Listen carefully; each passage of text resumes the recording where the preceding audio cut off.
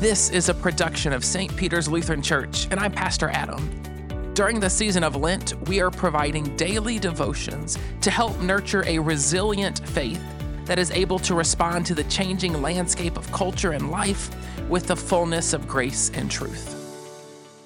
Today's devotion is for March 3rd, 2024. It was written by Kendall, Chapple, and is entitled Freedom, Part 1.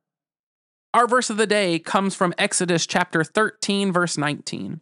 It says, Moses took the bones of Joseph with him, because Joseph had made the Israelites swear an oath. He had said, God will surely come to your aid, and then you must carry my bones up with you from this place. I find it very interesting how in Exodus 13:19, our verse of the day, Moses made the choice to grab Joseph's bones when they were about to head out of Egypt. Why would he do that?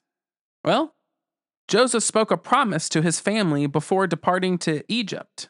It says in Genesis chapter 50, verse 25, God will surely come to your aid, and then you must carry my bones up from this place. But I think that Moses used this moment for another point. Moses took these bones to serve as a symbol and a reminder that God is faithful to us, and he will always follow through with his promises to us. Just look at the bones of Joseph being taken up out of Egypt. His promise to the Israelites was that God would come to their aid, and they were literally walking toward freedom. His promise to all of us is also freedom. God has always promised freedom to his people, freedom from the power of sin, freedom from the power of death, and even freedom from the power of the devil. But God has one more promise to keep. His promise is to lift your bones to the ultimate freedom, life after death in the presence of God himself.